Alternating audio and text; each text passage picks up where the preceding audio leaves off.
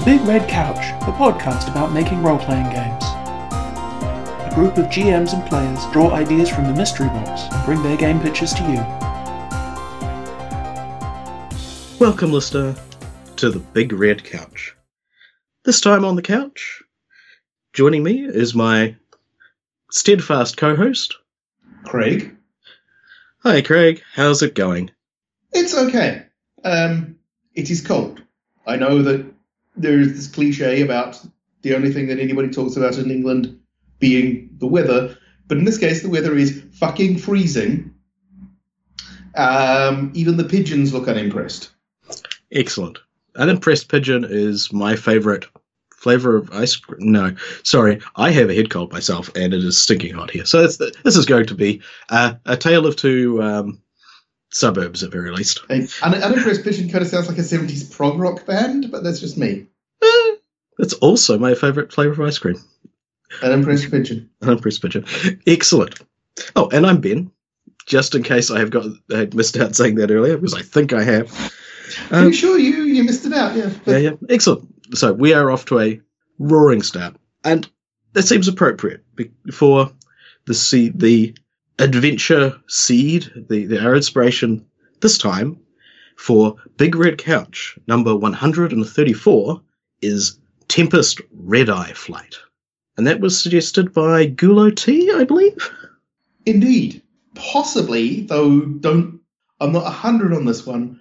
Possibly while we were recording an episode and I was in Inverness, and the aforementioned Gulo T was sitting beside me on the couch and occasionally writing notes.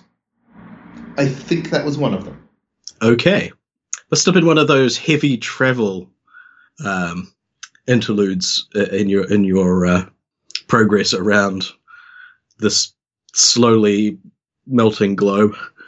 Yeah, I mean, Inverness was in no immediate danger of melting when I was there, certainly because the guest house that we were staying in only had the heating turned on for a couple of hours a day.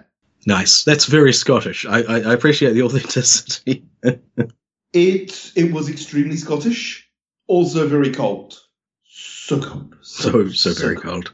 I was also referencing the environmental debate in the lead up to the British election, where two of the party leaders didn't show up and they were replaced by slowly melting ice sculptures of the globe.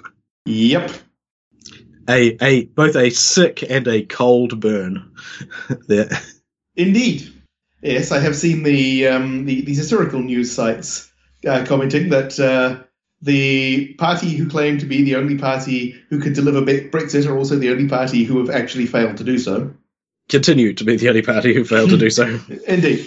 Yes, we're coming up to yet another election here in the jolly old UK. Indeed, and based on our recording schedule, unless something terrible happens to the timeline and or the the social structure of the UK, that will have been decided by the time this episode drops. So, good luck to you all. Yep. Good luck.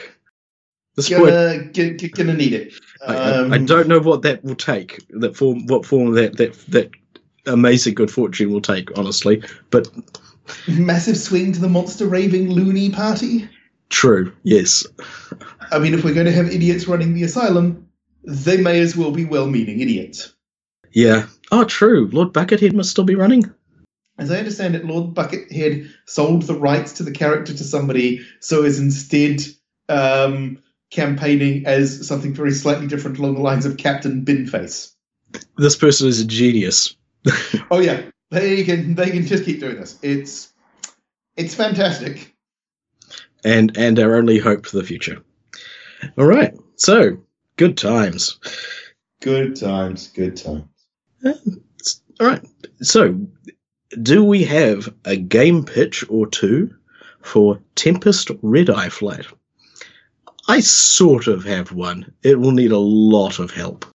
I have one that I think is pretty solid, and then I have one that is like half of an idea, technically, but only very loosely based on Tempest Redeye Flight. Right. So, as Nishka from Firefly says, not so solid. And we also have like contributions of actual intellectual merit from John and Tess. Yay! So we're saving that for the end to force you, dear listener, to go through our appalling tirade of twaddle in order to, as it were, get to the good stuff. It's not forcing someone, it's a reward for their patience and forbearance. We've talked about this, come on. Oh, okay. Also, they could just skip. I have gotten... Don't tell them ixnay on the ipskay. Anyone who has heard a Casper mattress advert 6 billion times knows how to skip on a podcast. Believe me, I stand to almost... That is very specific. It's almost an autonomic reaction with me now. They started getting sneaky. They started just cutting seamlessly into even if they're interviewing somebody, they cut in a section they record spontaneously.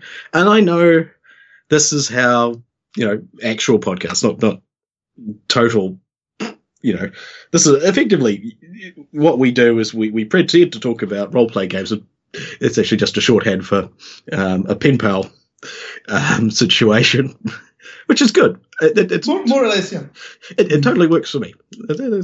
But yeah, they have to pay the bills somehow. It's a little creepy that all these people are listening, but to be fair, we are publishing it. You should all be ashamed of yourselves. Sorry. Yeah, that carries no weight. But so who should go first? I seem to still have my voice, so maybe I should do that, and then we can hear me slowly clattered to a halt later on. Makes sense. All right, and somewhat thematic with the UK's political situation. To be fair, it's the entire world. So it's slowly and coughingly clattering to a halt. So anyway, please go ahead. Both the person who suggested it and the name suggested a scenario to me that I will need to get your guidance on how you would actually gamify it to any extent. But here goes. Okay. I have faith in you and our wonderful listeners. We can turn this sow's ear into maybe. Well, let's be kinder to pigs in future and maybe get them some sort of fetching earring or other adornment. So we can turn a sow's ear into a nasty naga hide wallet, sort of. That's what a naga is, or noga. I think if it's a naga hide wallet, you're well, that's even more ethically questionable. That is totally a goal for the D&D game I play in.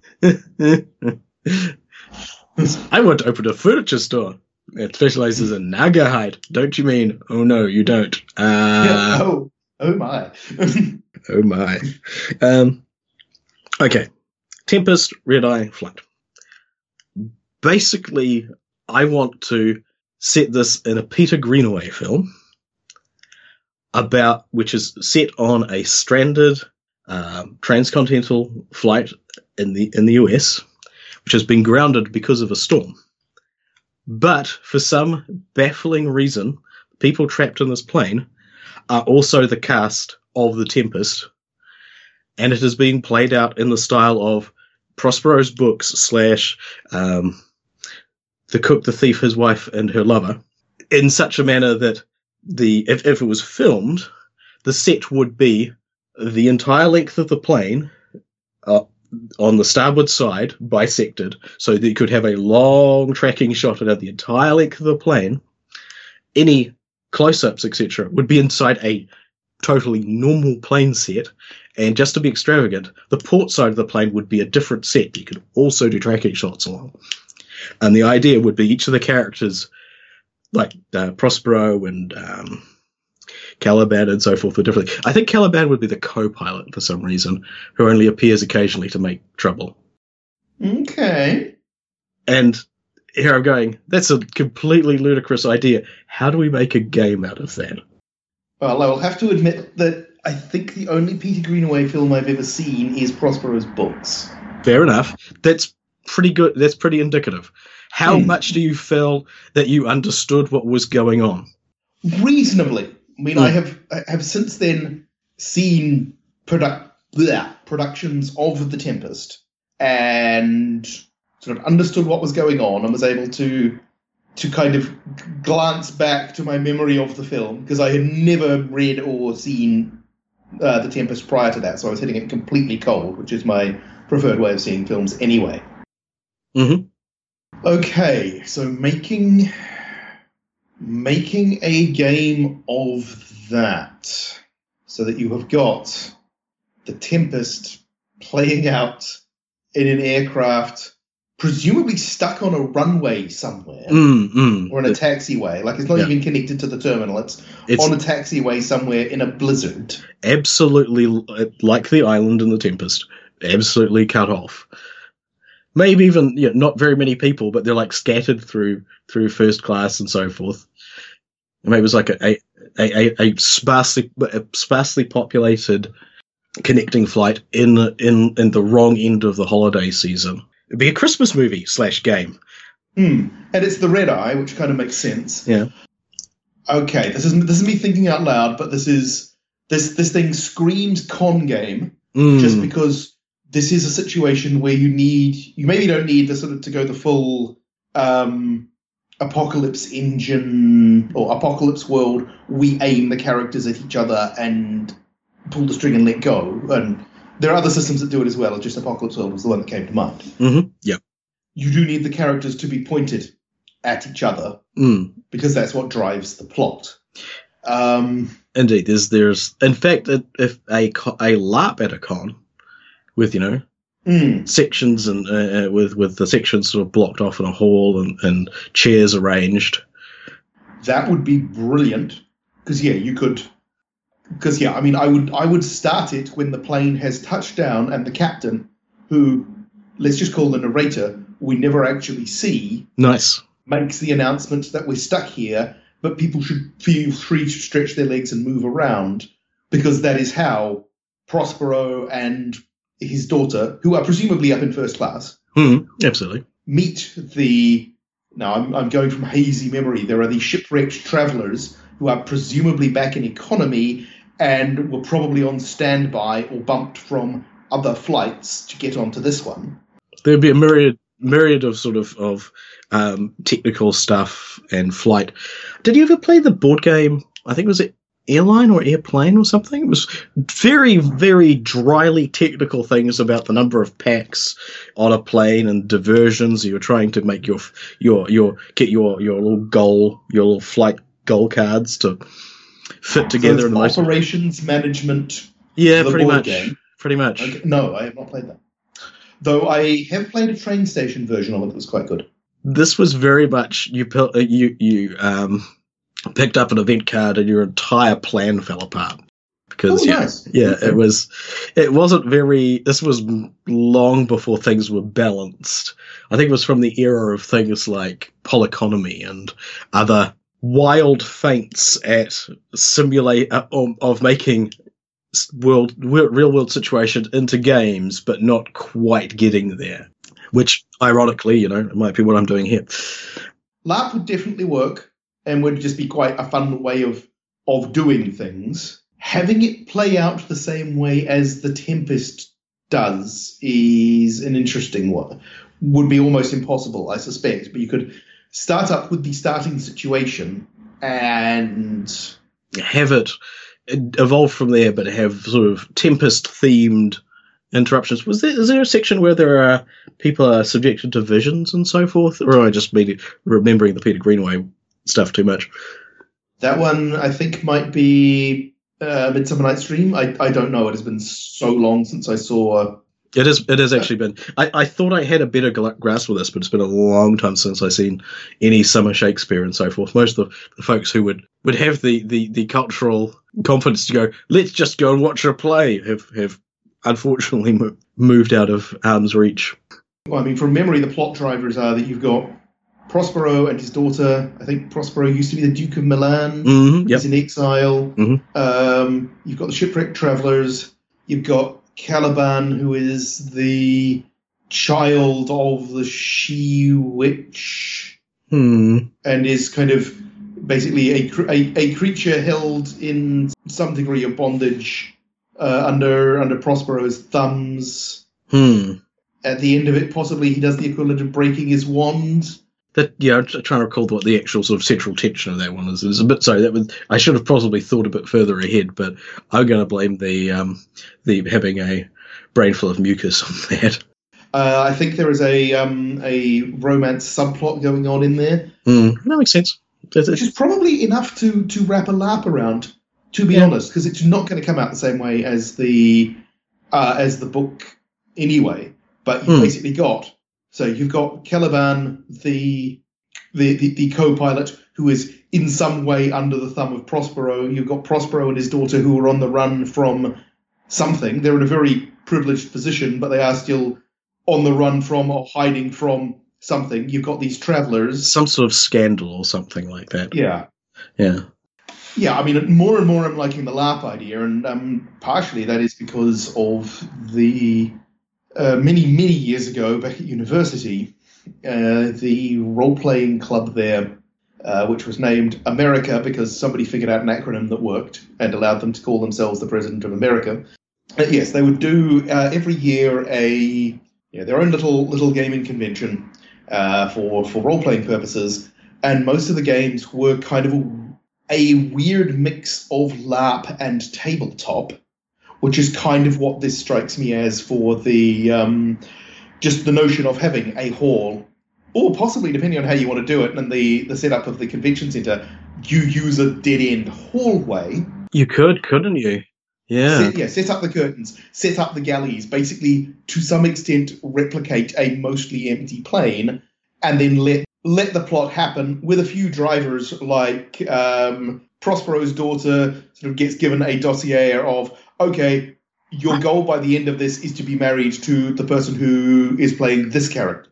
You I suspect, need to put a few drivers in there just to make stuff happen. Oh yeah, because it gives people stuff to react to, and spur that on. Occasional announcements from the captain. You could chuck some Bluetooth speakers out there and make that interesting. And the idea that if you set it further in the past, you could say have a single projected entertainment system, like the way they used to have those fold down screens. You could put like B-roll kind of, was it the Canadian Film Board? There's a one of the Loading Reading Run presenters does basically a pirate radio music thing on Twitch, and this plays random Canadian, because Loading Reading Run folks are a Canadian thing, just weird shit from the archives of people sedating and tagging bears and building cabins and other brutally Canadian stuff, just to keep people people to look at. Okay, so like a much more active version of slow TV. Because we've been getting a bit of that going on recently at work with a big screen on the wall where we've got like a 2-hour video in which somebody basically had a drone and a camera that they attached to a sleigh being drawn by reindeer through Lapland. Nice. Or the 10-hour video of a camera sitting in the cab of a train that is going from Oslo to Bergen. This kind of thing. Very cool. Very cool. What would be, if to really up the AV game, if you gave the like thematic sort of things sort of to match what the mood was, or you just drop just slides in there occasionally, just informing them you're watching a thing about such and such being wanted for murder or something. It's like, oh, okay. So you could drop that sort of information into the crowd as well. But maybe the announcements would be fine. The idea that being a modern game and having the in-flight entertainment system and the Wi-Fi just balked would be a good reason for people to be slowly losing their shit. That would be an interesting one to do. Yeah. I do like the idea of it as a lap. And your suggestion about the idea of finding a corridor that ends in a like the one that dead ends on a fire escape or something, provided you could do this without trapping, killing people. Oh yeah, you need to do it as in a fire marshal approved manner, as it were. No, that's pretty cool. I do like the idea. And I had completely forgotten about just the Tempest. So that's my barely workable idea. I think it's got some legs to it. I mean, if I was going to do it, we're going to try to come up with a way of doing it in a round the table game, I would probably take a look at something like Zombie World, because it has the whole thing of bits about the character that are hidden at the start of the game, and relationships between characters which are only known to those two characters. You'd have to set it up a bit, but no, and I really like the one game of Zombie Cinema that I played went really well, and I enjoyed my character's heroic demise in the face of the zombie hordes, the automotive zombie hordes. I mean, we took liberties with some of it, but yeah, that's cool. I like that. Yeah, excellent. I'm glad my fever-addled mind came up with something vaguely intriguing. So, you said you had an idea and maybe a fragment? Yes, an idea and a half. And that's not me saying it's a really awesome idea, it's literal. Oh, go on, upsell it. This one is regrettably similar to a bit from, is it Jupiter Ascending? Or Jupiter Rising? The Wachowski Jupiter film? Ascending. I've not seen it. I've heard people talk about bees knowing royalty and it being a very strange film. It is a very strange film. It's actually quite good. I quite enjoyed it. And there's some slightly ridiculous elements, which I think some people didn't quite grok. That's fair. I know a bunch of people who used it as a vehicle for mocking, I think, Mila Kunis and Channing Tatum, but I thought they did fine in it. Sean Bean's in it and doesn't die. What the hell? Oh, spoilers. That sounds like it means it's come from an alternate reality and somehow is... It should not be trusted, except for the beats. So anyway, Tempest Redeye. Well, basically, what that put me immediately in mind of is the Great Red Spot on Jupiter. Ooh, a storm which is a red eye. Yeah, indeed. Nice. This is the level of intelligence you're dealing with here, people. Get used to it. Oh, wait, you already are. And so this has necessitated me doing rather more Wikipedia research on Jupiter than perhaps anybody should. And so the idea is this, that you've got effectively a cloud mining operation on Jupiter. Similar to, but presumably somewhat less high-tech than the Cloud City in Empire Strikes Back. But you've got effectively a drilling rig that is using the comparatively calm and comparatively stable eye of the Great Red Spot. Yeah. As a place to park a balloon, like probably quite a large balloon, and several redundant balloons we'll go with. Indeed. And sort of lower effectively a drill, but basically it's a tube into the atmosphere in order to hoover up useful things. So it's a very long tube. Indeed. We're dealing with relative pressures here. So at this point, I couldn't guess whether the balloons are filled with like vacuum or liquid or mercury. It could be, depending on what height you are, it could be they both could be options. If the balloon is tough enough, and under those circumstances, it's going to have to be tough enough. Yeah. Probably you could just have it filled with air, and you're fine. Or whatever counts for air that you can get hold of easily. Oxygen by itself nitrogen would be good old reliable, gotta say. And so so you got this thing, and the sort of the drilling rig, as it were, is the balloon and the stuff underneath the balloon, and they extract probably hydrogen in enormous quantities. Or they're particularly looking for isotopes of hydrogen. And other good shit. Yeah. The various shit that one can get out of Jovian atmosphere. Possibly there's a certain amount of scientific stuff to it. Whatever.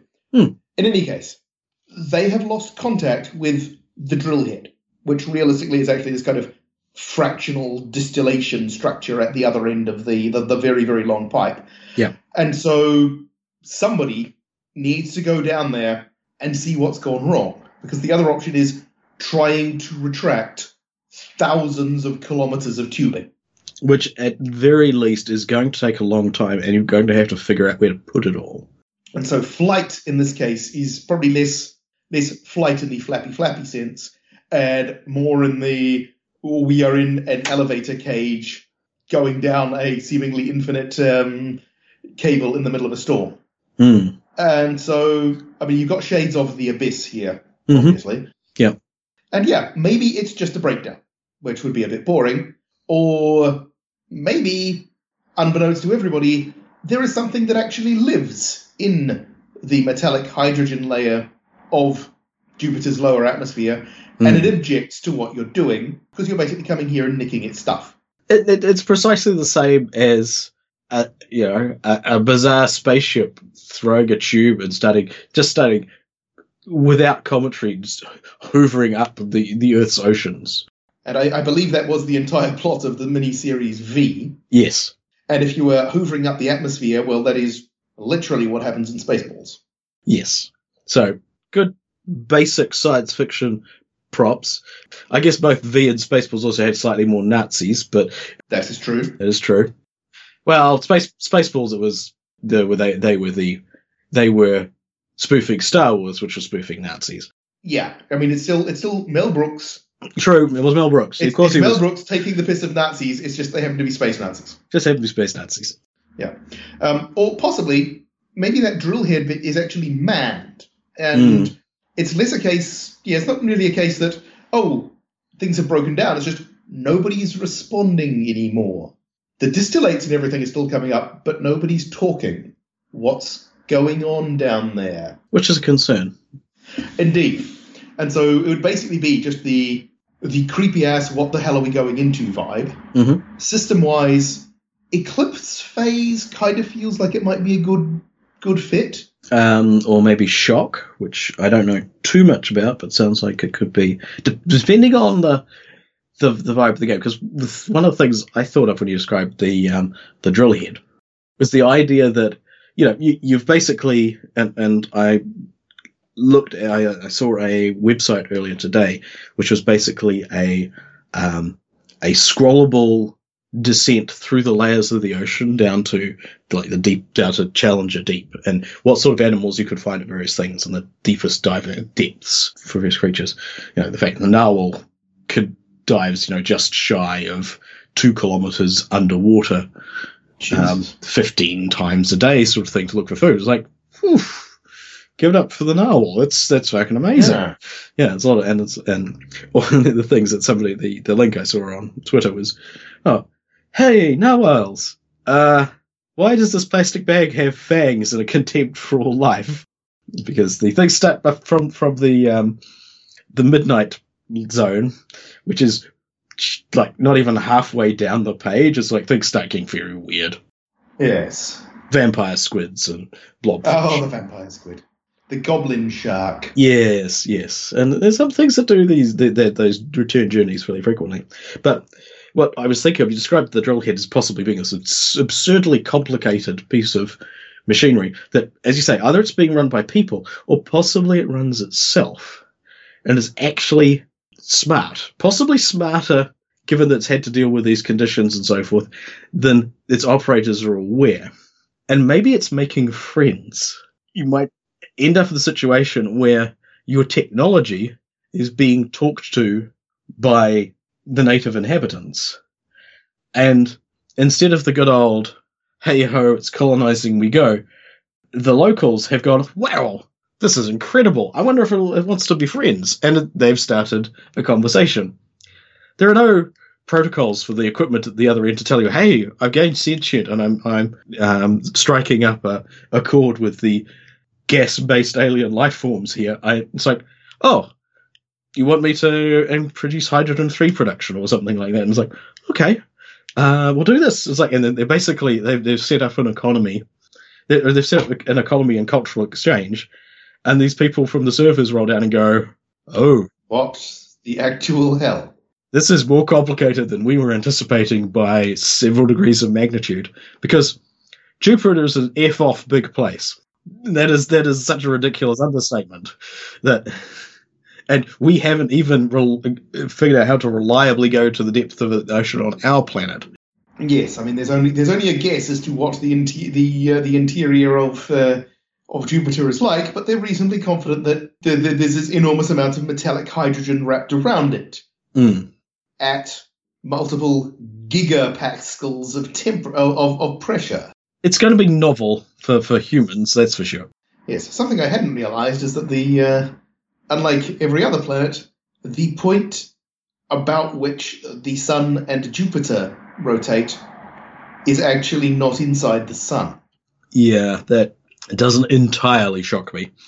But it's a couple of percentage points of the mass of the solar system.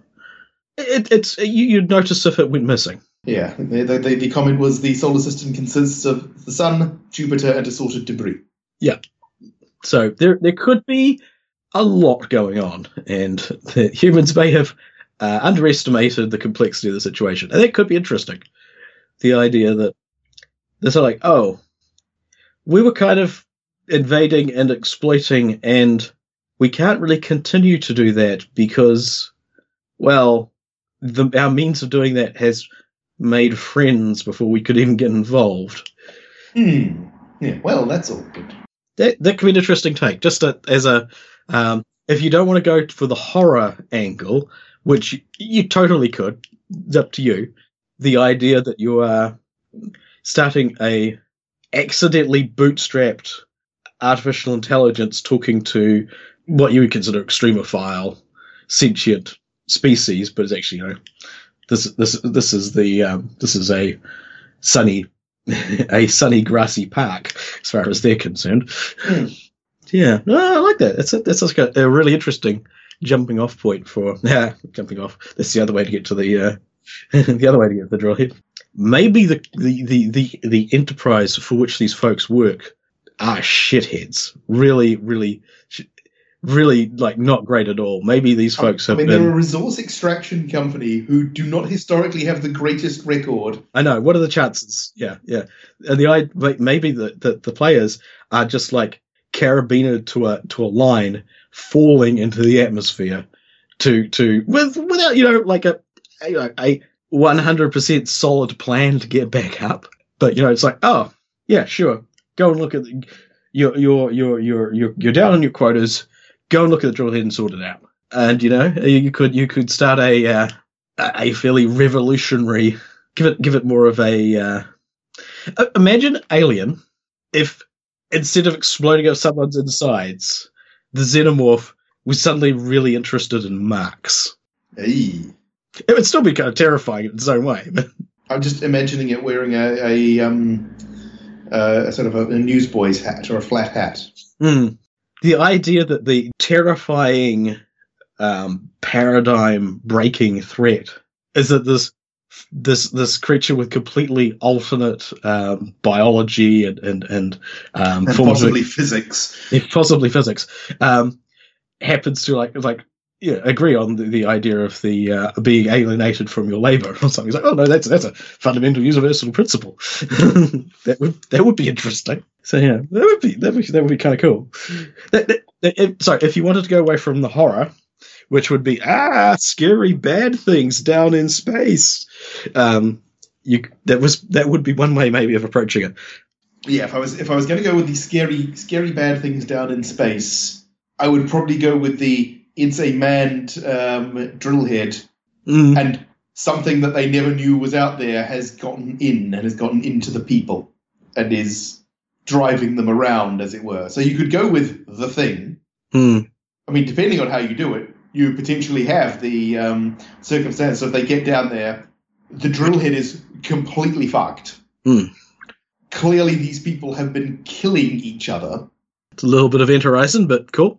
I was thinking kind of, what happens if you arrived on the set of the thing like a couple of days after the event, and you've just got these people murdered each other with flamethrowers and shotguns and axes, and then two of them sat outside and froze to death. Yeah, and everything that they've done. Yeah, we're finding evidences of like horrifying mutation and other things that really don't encourage us to thaw anything out. Yep, I mean you're playing Dead Space pretty much at that point, depending on the scale of the drill head itself, and the objectives of the players. I do like the very weird first contact approach, though. That's quite fun. I mean, we've seen a lot of space gribble horror stories, and you either end up with the overconfident military response, the George Powell War of the Worlds and things like that, and War of the Worlds in general. Having it be the idea of coming in and kind of being the third wheel in this slightly baffling first contact thing. It was like, oh, no, this isn't first contact. We accidentally sent this is like having our Roomba make first contact. And the Roomba seems to feel it's got more in common with the Carpetoid people of Living Room 6. And so it's kind of a struggle to actually, it's like, oh, we screwed up, and we are confronted with the opportunity to screw up even harder. Maybe it's like a last best hope kind of thing. It's like, oh, it might be the situation that living on Jupiter, taking observations of the world outside of Jupiter is just really difficult to do because of the scale of the place, the layers of which the atmosphere that you would live. It's very much like that in its own enclosed world.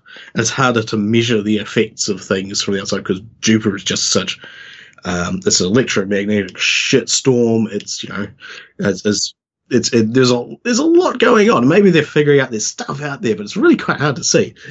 They don't have the benefit of actually oh, look, somebody put pictures in the sky. Neat. We can use them for navigation and telling stories. And then somebody lowers this weird thing. Yeah, this is a bit like looking at the constellations, and having relatively developed. Look at the constellations, like, yes, we understand what those things are. They're the stars. We have stories about them. And then seeing someone change like a panel and drop something in, it's like, oh, okay, we really didn't have a clue. Yeah, we had no idea what was going on. Okay. Yeah, so it could be. I think it could be the idea of like extending the working class schlubs on a spaceship thing even further, like the way that Alien starts with them getting basically fed to a horrible monster by the corporation. Maybe taking that a bit further, and maybe like just dispensing with the slathering silicon life form with the concentrated molecular acid for blood isn't actually the bad person. I think that would be interesting. Yeah, it's the one who's asking awkward questions of, and so you're working for these people, why exactly? Yeah. Have you thought of not? Yes. Have you tried not being an indentured servant? Yes. It's like, So about seizing the means of production. Yes. That would be intriguing. I mean, maybe it's your kickoff to the fully automated luxury space communism adventure, but yeah, and I like that. I mean, the setting and the mystery it provoked a particular thing for me. But the idea that it would be a legitimately spooky experience, I would definitely build in the descent part of it. Maybe it's the section where you have a couple of hiccups and so forth. Maybe there's a transfer point, but people get to do stuff, and the stuff that they do tells us more about the situation rather than walking around and being people on the surface that like, okay, you've been chucked in the elevator or kicked off the edge of the platform. It's going to be like a day of not free fall, but actually pretty close to free fall before anything else is going to happen. There are some things that happen along the way, but you get to inform that. That would be intriguing. And you could break that up as a decompression mechanic kind of thing. And regardless of whether you're going with xenomorph Kropotkin or whatever at the bottom of it, or your good old fashioned murderous brain parasites or something. You could still build up the circumstances and tension in that way. I like it, yeah. No idea how we're going to describe that in the top of the post, though. That's going to be very confusing. Yeah, that's going to be a bit weird. Yeah. Okay, so what was don't tell me that was your half an idea. No, that was the full idea. Oh, good. The half an idea is a play on words a bit. So instead of Tempest Redeye flight being Tempest Deadeye flight. Mm-hmm. Basically what I've got is a setting which is weirdly similar to your idea, but with a very different background. Mm-hmm. As part of our backstory, the zombie apocalypse happened. It was contained. It was geographically contained at some cost, but the geographical containment was effectively a landmass, Right. like say North America, as it traditionally portrayed. Indeed, and it could be wherever, but Australia. There's not really that many people. And would it technically get that much worse? Yeah, I don't like the chances of the aforementioned zombies. So North America or somewhere where you could conceivably have built a border and have it worked. Yeah, well, I'm leaving that one alone. Yeah, the zombie apocalypse occurs and is contained to a very large area, and then in a kind of a similar situation to the setup in Warm Bodies, the zombies start to wake up again. They're still dead, but they start to remember who they are and remember how to do things other than shamble. And they start rebuilding because, okay, they're dead, but they're still people. And they still kind of want to do people things. They still have dreams and goals, etc. Yeah. And so now what you've got is a quarantined continent of zombies with a somewhat functional society going on and some fairly uneasy relations with the rest of the world. So that's your setup. Mm-hmm. Okay. And so the idea of the Tempest Deadeye flight is basically, I just kind of liked the idea of a plane that is flying in the wee small hours, and there is one living human being on it, and everybody else is a zombie. Interesting. Maybe okay, so who are the players in that one? Well, I mean, in this case, you'd expand it a little bit and you either have, and you could flip it around, but effectively, I think what you've got is you've got a plane that for reasons of like an actual physical tempest has been forced to land in the quarantine zone, and now there is that whole situation of, okay, what do we do now? How the hell do we get out? Or the tempest is perhaps of a more, and this is perhaps where it gets more interesting, is of a more geopolitical nature. You've got a group of either a group of sort of living diplomats, negotiators, whatever, going to meet with whatever the hell is the government in the quarantine zone. Maybe it's a conference or something, or this is like the first public attempt to set up cordial relations, but there are forces on both sides that don't want it to happen, kind of thing. And basically, if you're not tapping into East-West Cold War paranoia, why are you even bothering? That is true. Because there will be people working on the theory of, no, what we should be doing is nuking the shit out of that continent. Maybe that's how they established the quarantine, and it's proven not to be the best plan anyone ever had. Yes. A series of very large surface detonations along the Panama Canal to widen it a bit. It's like, as far as we know, that you killed no zombies. There are some mildly radioactive zombies, and you fucked up Panama. Like I said, it's half an idea, because I kind of got the setup, but I'm not quite sure where it goes. I just liked either the idea of a plane flying through a storm where there's this small group of people who are the only breathing things on that plane.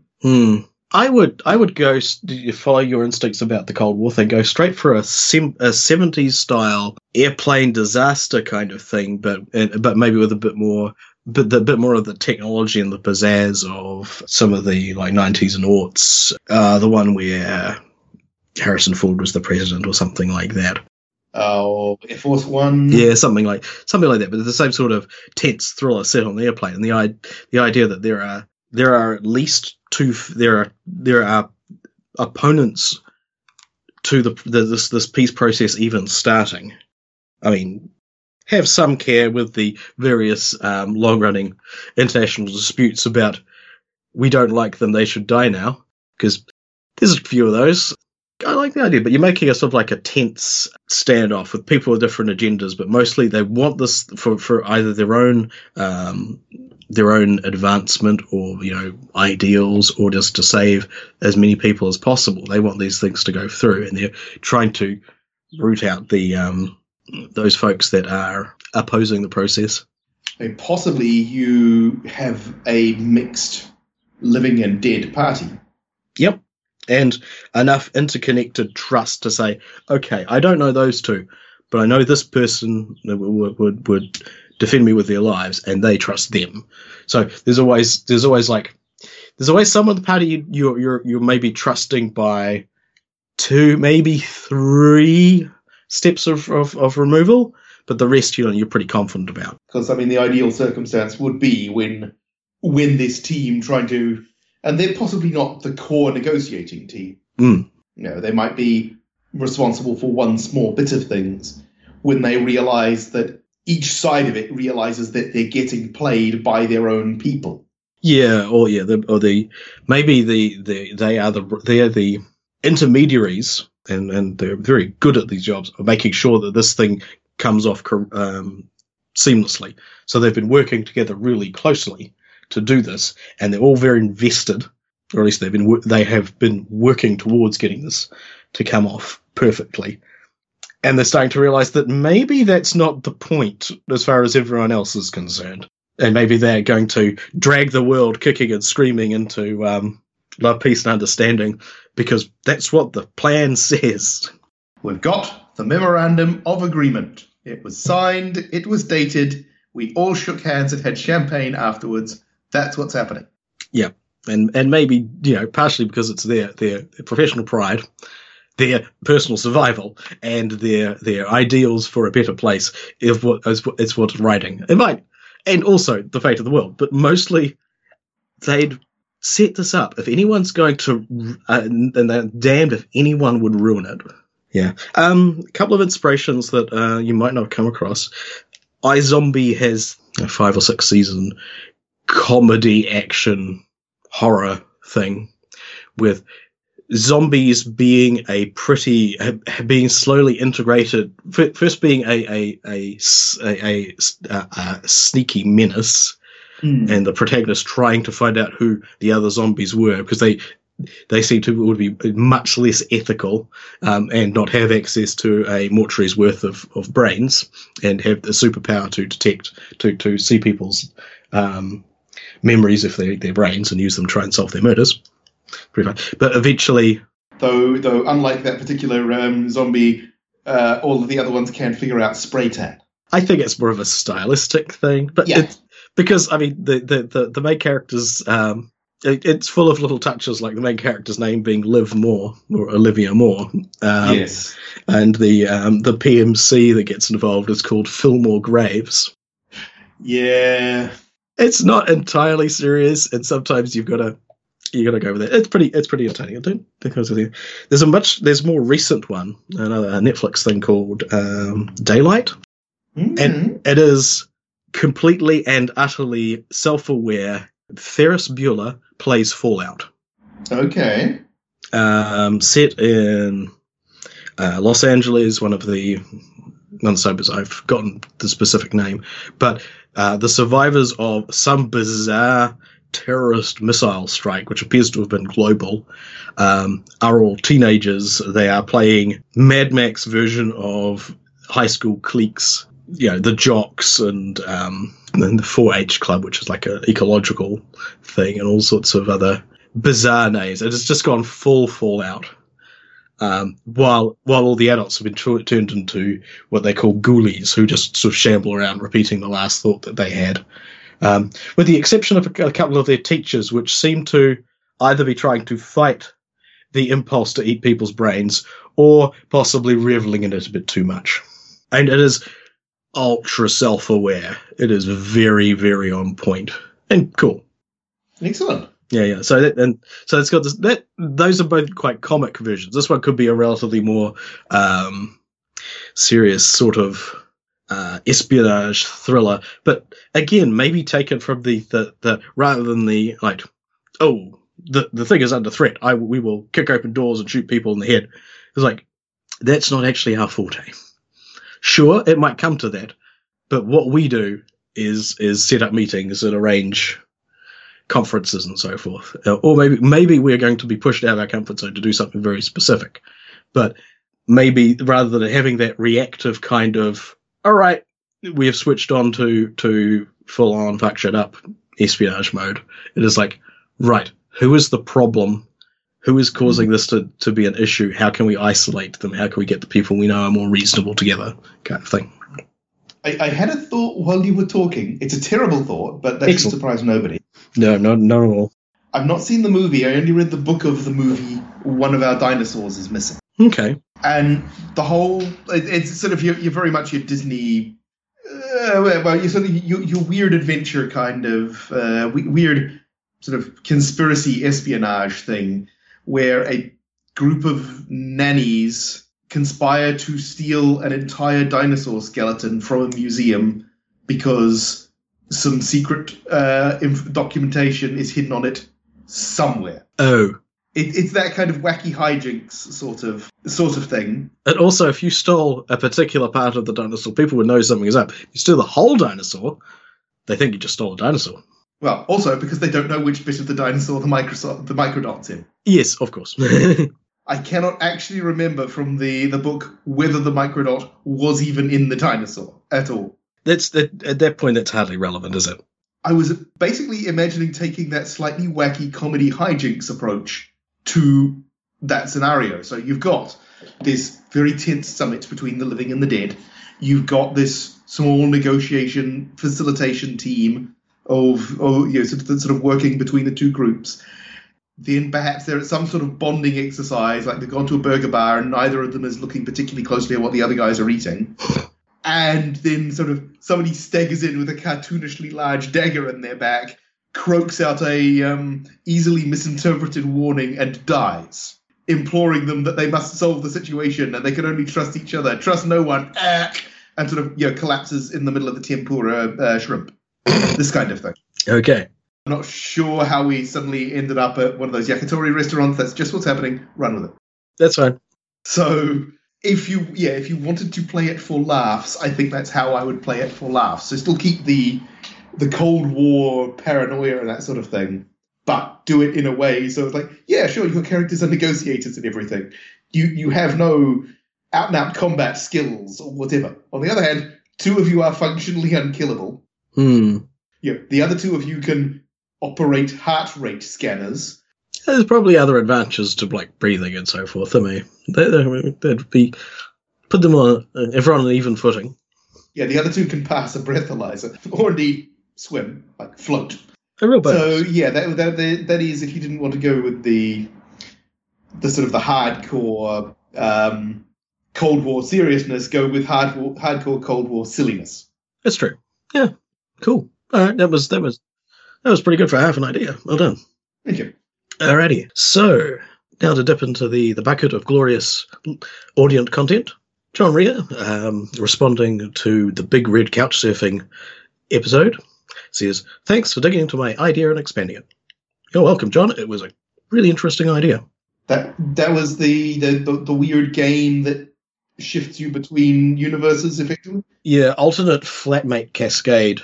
Yeah. It's Sliders edition. One thing I thought of is that about 3 or 4 sessions in, the PCs have lost their jobs because while similar, not enough for 4 or 5 different successions of alternative versions of yourself to do it successfully. Yeah, good call, John. Week to week, I'm not sure what my job is currently. So, also, there's a world where there's the world you appear in where there is a stranger in your apartment, and they introduce themselves as the agent of the government, and they know who and what you are, and they need your help. Yep, that's possible. Somebody's, it's like, you're pan-dimensional travelers.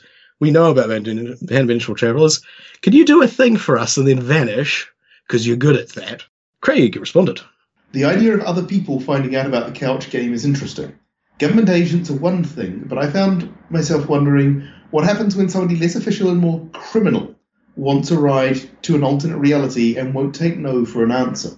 I'm hijacking this couch to Libya?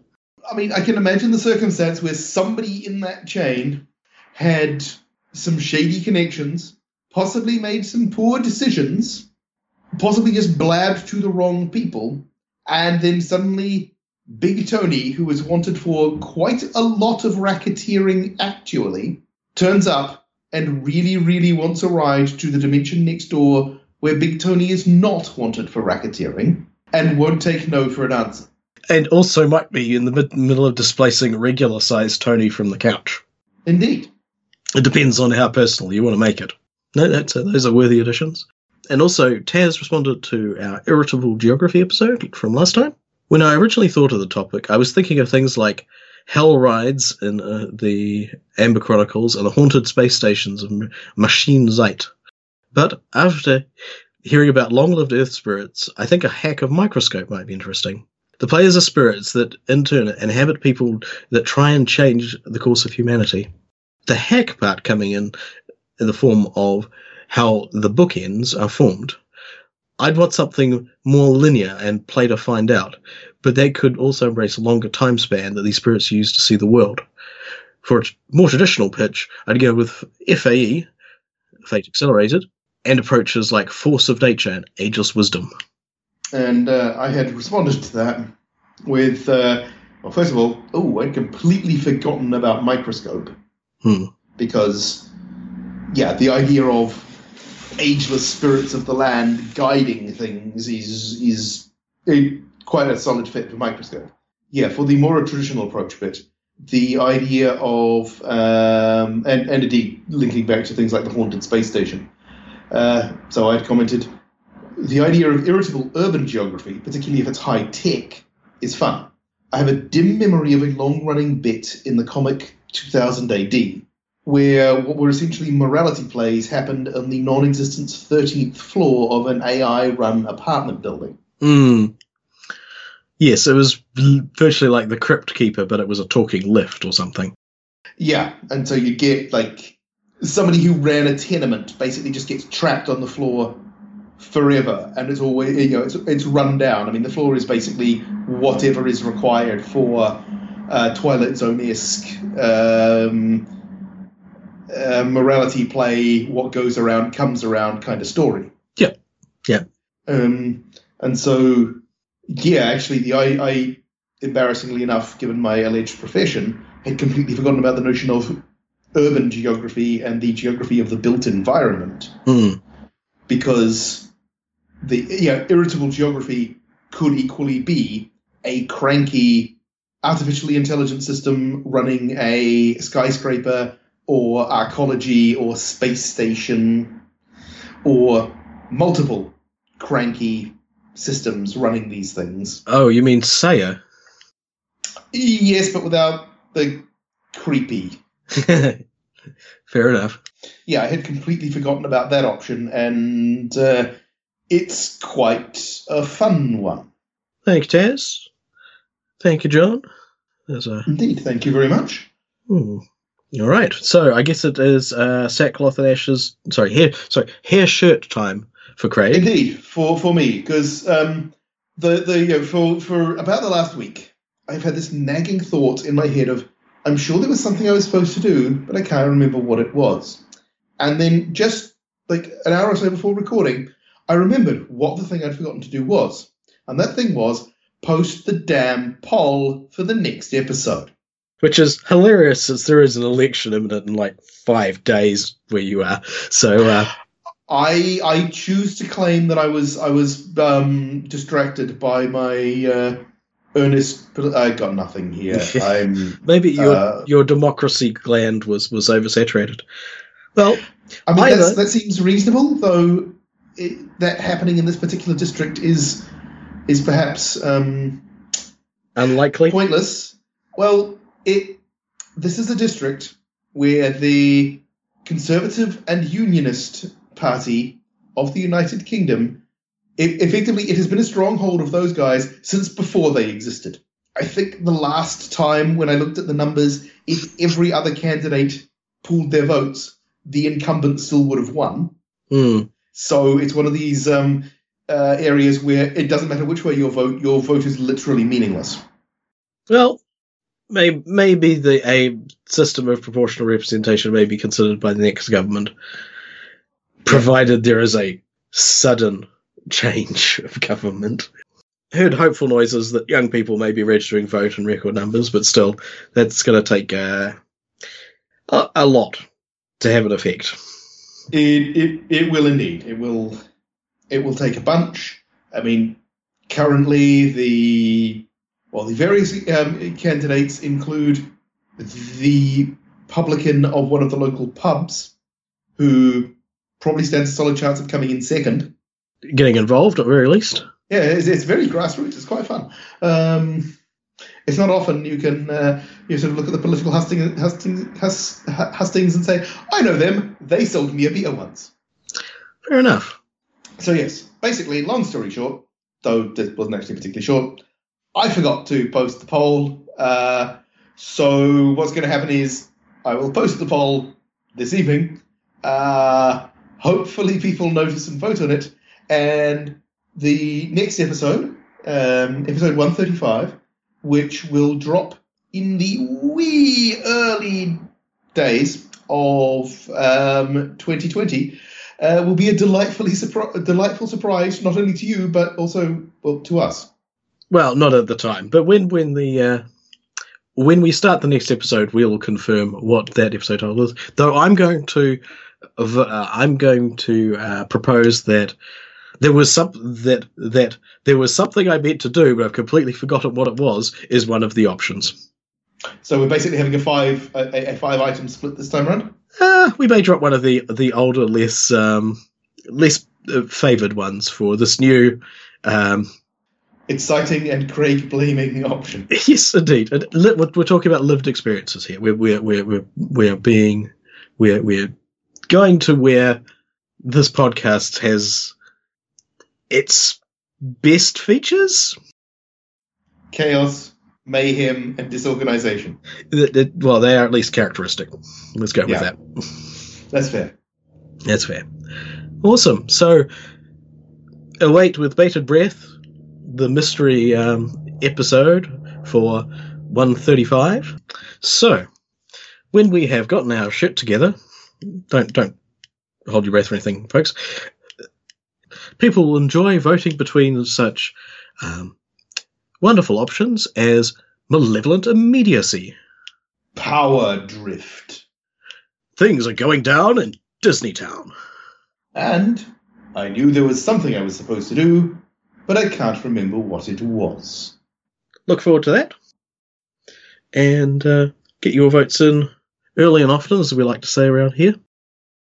Thank you for listening. Hope you've enjoyed the episode. If you have, tell your friends. If you haven't, don't tell your friends you didn't enjoy it. Fair enough. And wishing a merry solstice season, however you choose to engage in it. Whatever temperature it happens to be locally, for all of our listeners and their family and friends. Yes. Reminding you that no matter your approach to the holiday season, whether it's full bore Christmas, full bore Grinch, something in the middle, there is nothing to stop you from drinking hot chocolate until you throw up. Merry Christmas. Merry Christmas. Want to hear more of our shenanigans? Then go to hoarde.net and click on the button that looks like a couch. The Big Red Couch is released under Attribution, Non-Commercial, Share-alike 3.0 Unported from creativecommons.org. All music on the show comes from the album Universal Fluff Theory by Krakatoa. Visit them at krakatoa.com or follow the link from our page. See you next time!